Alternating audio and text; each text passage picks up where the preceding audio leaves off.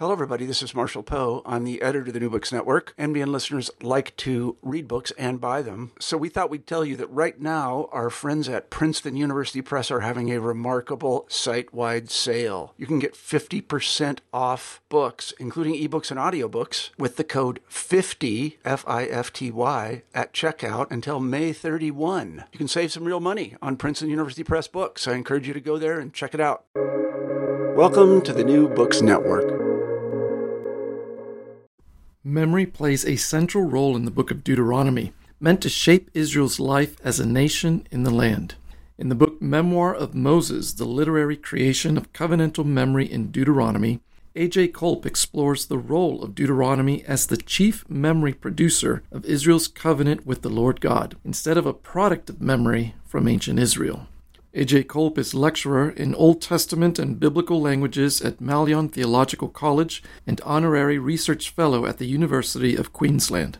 You're listening to New Books in Biblical Studies, a channel of the New Books Network, and I'm Michael Morales, your host. A.J., welcome to New Books in Biblical Studies. Thanks so much, Michael. It's great to be here. A.J. and I were both doctoral students under Gordon Wenham at Trinity College, University of Bristol, so we go back a bit.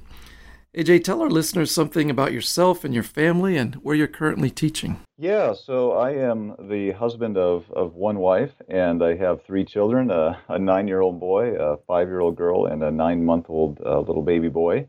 And I am an Old Testament lecturer in biblical languages as well at Malyon Theological College here in Brisbane, Australia. Been here 7 years, hard to believe, but yeah, so we are in the land down under, have been. Actually just became dual citizens. So it's been a really good experience. So what first drew you to the book of Deuteronomy? Yeah, well, it's a good question. So I should confess, originally in my seminary studies, I was not terribly interested in Deuteronomy. I think because the way it's often introduced, you're introduced to a lot of these critical questions, first and foremost, in some of these, especially the Pentateuch books, right? And so I maybe didn't have the greatest desire to go on and study it further, but toward the end of my seminary studies, I'd actually already been accepted to study under Gordon Wenham in England to do a PhD in the area of basically narrative and literary ethics of difficult passages. So I was going to look at the book of Judges again. And so I was finishing up my studies, writing my research up at the seminary, and I was just reading some literature in the evenings, as I would always do. And I came again to some of my old favorites, and that is the Chronicles of Narnia from C.S. Lewis. And one of those books is called The Silver Chair. And at the beginning of that, there is this scene where basically two of the characters, you have Eustace and you have Jill. And basically Jill is being charged by Aslan, the lion, the god figure, to go and rescue her, her friend who has been, lost. And also one of the other characters, Prince Rilian. And suddenly, though, there's this scene, and his instruction is talking about how, once she goes into the land, she's going to forget things. So she needs to remember.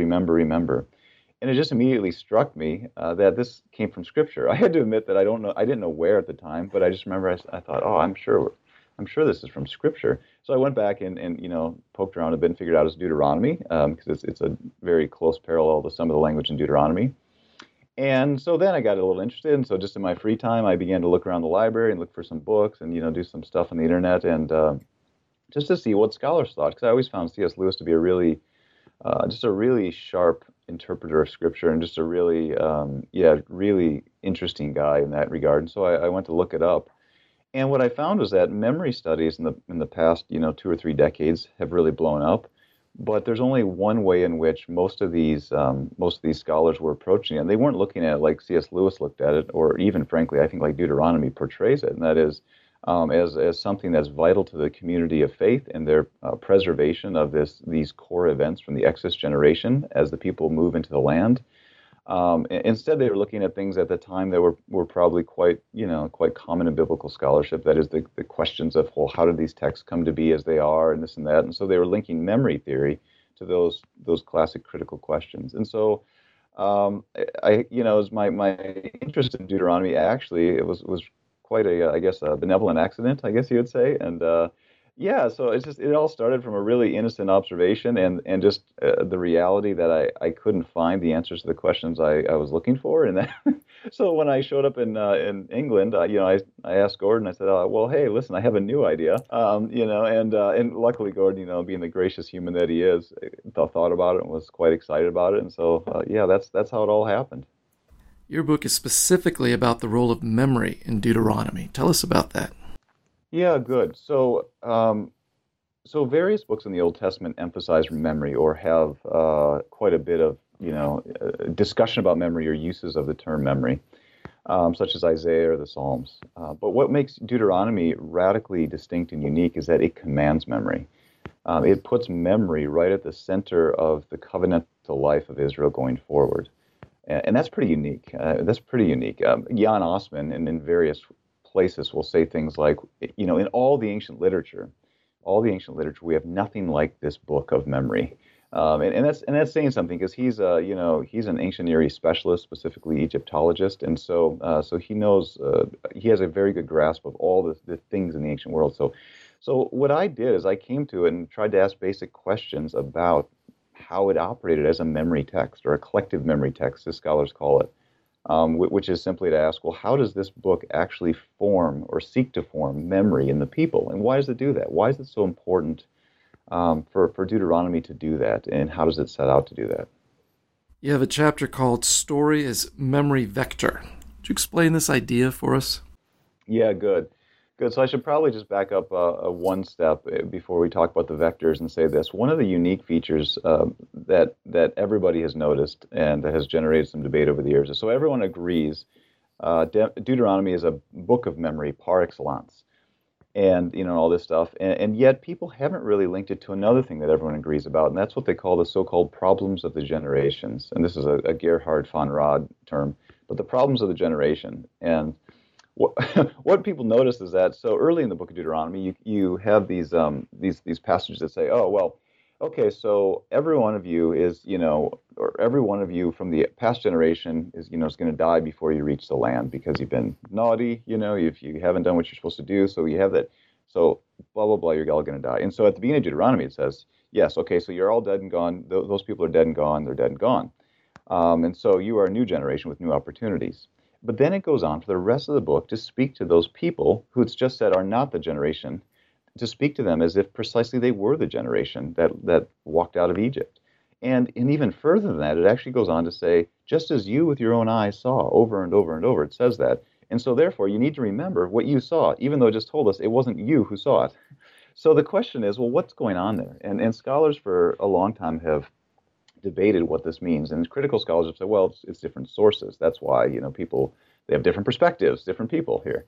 And other scholars have said things along the lines, well, maybe it's more like the sermonic language. Actually, it's just trying to bring in each new generation into this kind of fold of the faithful people, make them feel in some sense like a good sermon would, that they were part of the original people that came out of the Exodus. And I think that's true.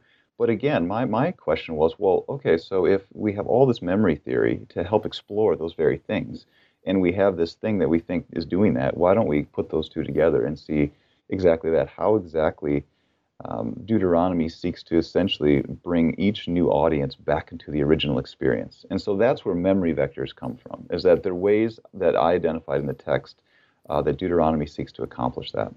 Your last chapter is on song as memory vector, related to the song in Deuteronomy 32. Give us some of your insight about the function of this song. Yeah, good. So as you say, the three main vectors that I identify are story, ritual or liturgy, and song. And each one of those, I think, accomplishes the question that we just talked about, the question of how Deuteronomy seeks to bridge each new generation with the original experience of the Exodus in a unique way. Story seeks to what I call implot, that is, embed each new generation in this story, this defining story of God's people.